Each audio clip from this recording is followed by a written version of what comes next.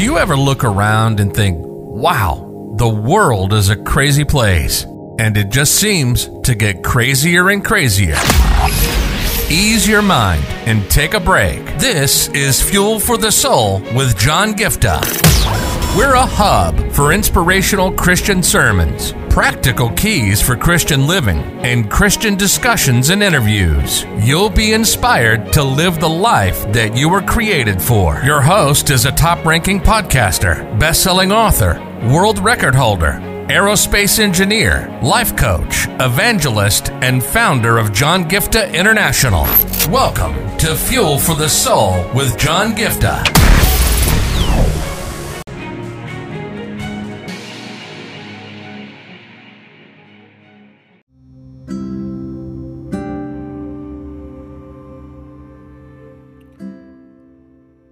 In this series that we're doing on choosing or finding and selecting a life partner, there's something that I wanted to talk about on the fact of not to ignore or neglect our infatuations, right? One of the things that I've come across is that, when you look at people over time, over the years, they all go through moments when they are infatuated. They go through crush moments, they are having a crush on someone. What I want you to understand is this: sometimes we tend to neglect this aspect, we overlook this aspect, because at the end of the day, at that moment you can always fall for anybody. You just can get that high emotions running and all of those things for anybody for the most part. And with all those things happening around choosing and then going on dating, and those feelings and all of those things can happen, but that is going to die down in some time. It's not going to be there forever. It's not the feelings that will run your marriage, it's the commitment. It's after all the feelings and all those emotions go down, it's you with the other person. And for the most part, it's not going to be all the time high. It's not going to be all the time with the same kind of amazing feelings that you thought you had in the beginning. So you need to pay attention to the kind of people that you have constantly having infatuations. You need to pay attention to that, like in the sense, like if you think that every single person that you had a crush on had something in common, maybe there was something cyclic in that. You need to pay attention to that. Like maybe the way they looked, maybe their hairstyle, maybe their voice, maybe the way they spoke, or maybe they have some gift that you can see on the external, or something about it, or maybe a characteristic, something that is cyclic. If you can find those cycles, that every person you had a crush on, you notice that there was something in common with all of them. Don't neglect that. Don't mess up on that. Don't miss out on that. Because you have to remember something here.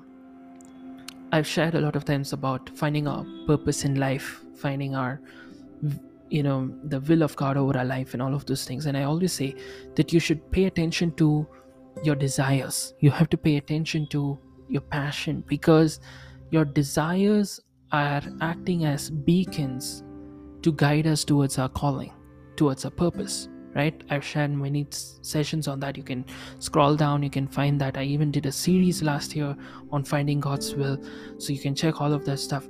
But what I want you to understand, on a similar note, when you're choosing a life partner, you have to remember this important truth. If you're naturally inclined to fall for some characteristic or a personality trait or a physical trait or anything for that matter, don't neglect that. The same way like these natural God-given desires act as beacons to guide us towards our purpose, these cyclic things should act as beacons to guide you into choosing the kind of person that you want to marry and live with the rest of your life, right? Like I've said, if you just choose anybody, you'll have all these fancy feelings and all of those things, and then when all of that dies, every marriage will have its own along with a bed of um, roses, you have the bed of thorns, right? They say. So there will be struggles, there will be challenges, and in such moments what's going to happen is you will have a tendency to again fall for somebody, the kind of person that you always had a natural tendency to fall for. I hope you're able to understand what I'm saying, right? Like if you are, let me give you just an example. I mean, you are kind of attracted to someone who has curly hair, just example, okay? And what happens?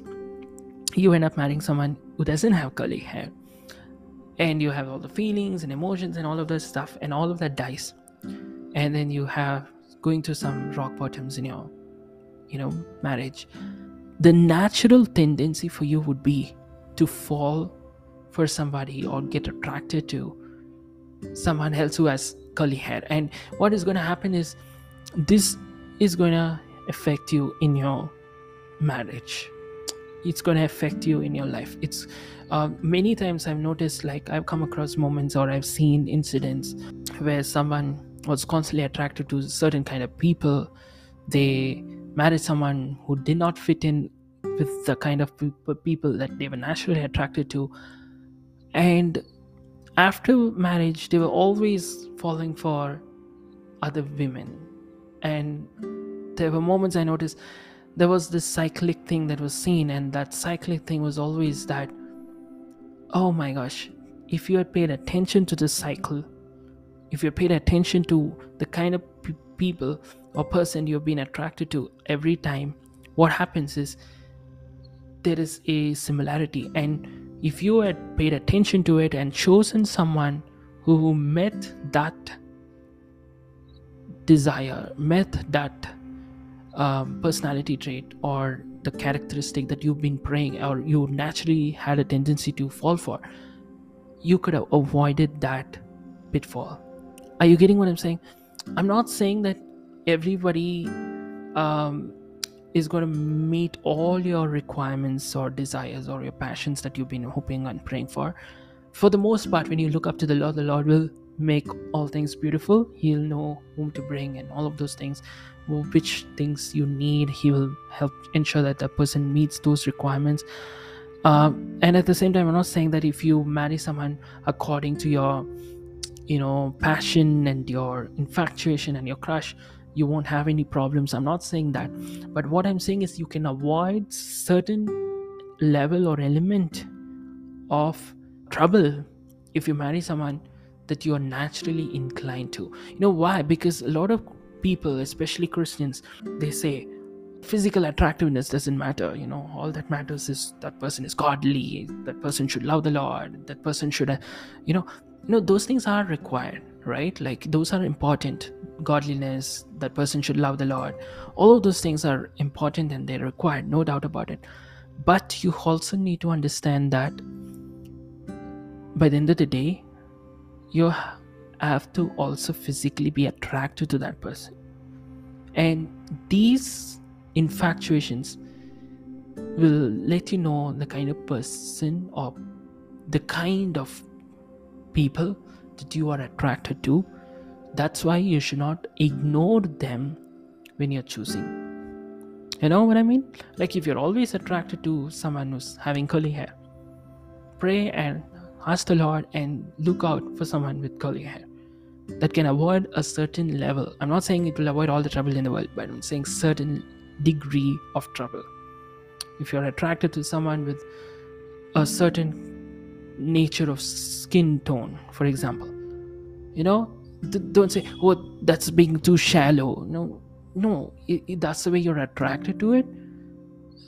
Don't ignore it, right? Because it's better for you to look shallow in the sight of the world and marry someone of a certain skin tone because you love that, you're attracted to it, and live with that person the rest of your life, than for you to marry somebody else and then always falling for somebody else, always getting into extramarital affairs or all of those negative things. So that's what I wanted to share with you guys in this segment. Don't ignore your infatuations. Pay attention to it. See what is the cyclic thing happening and take note of it and pray in line with those desires and those interests, those passions, and I pray that God will bring the right person across your path. Amen. God bless you.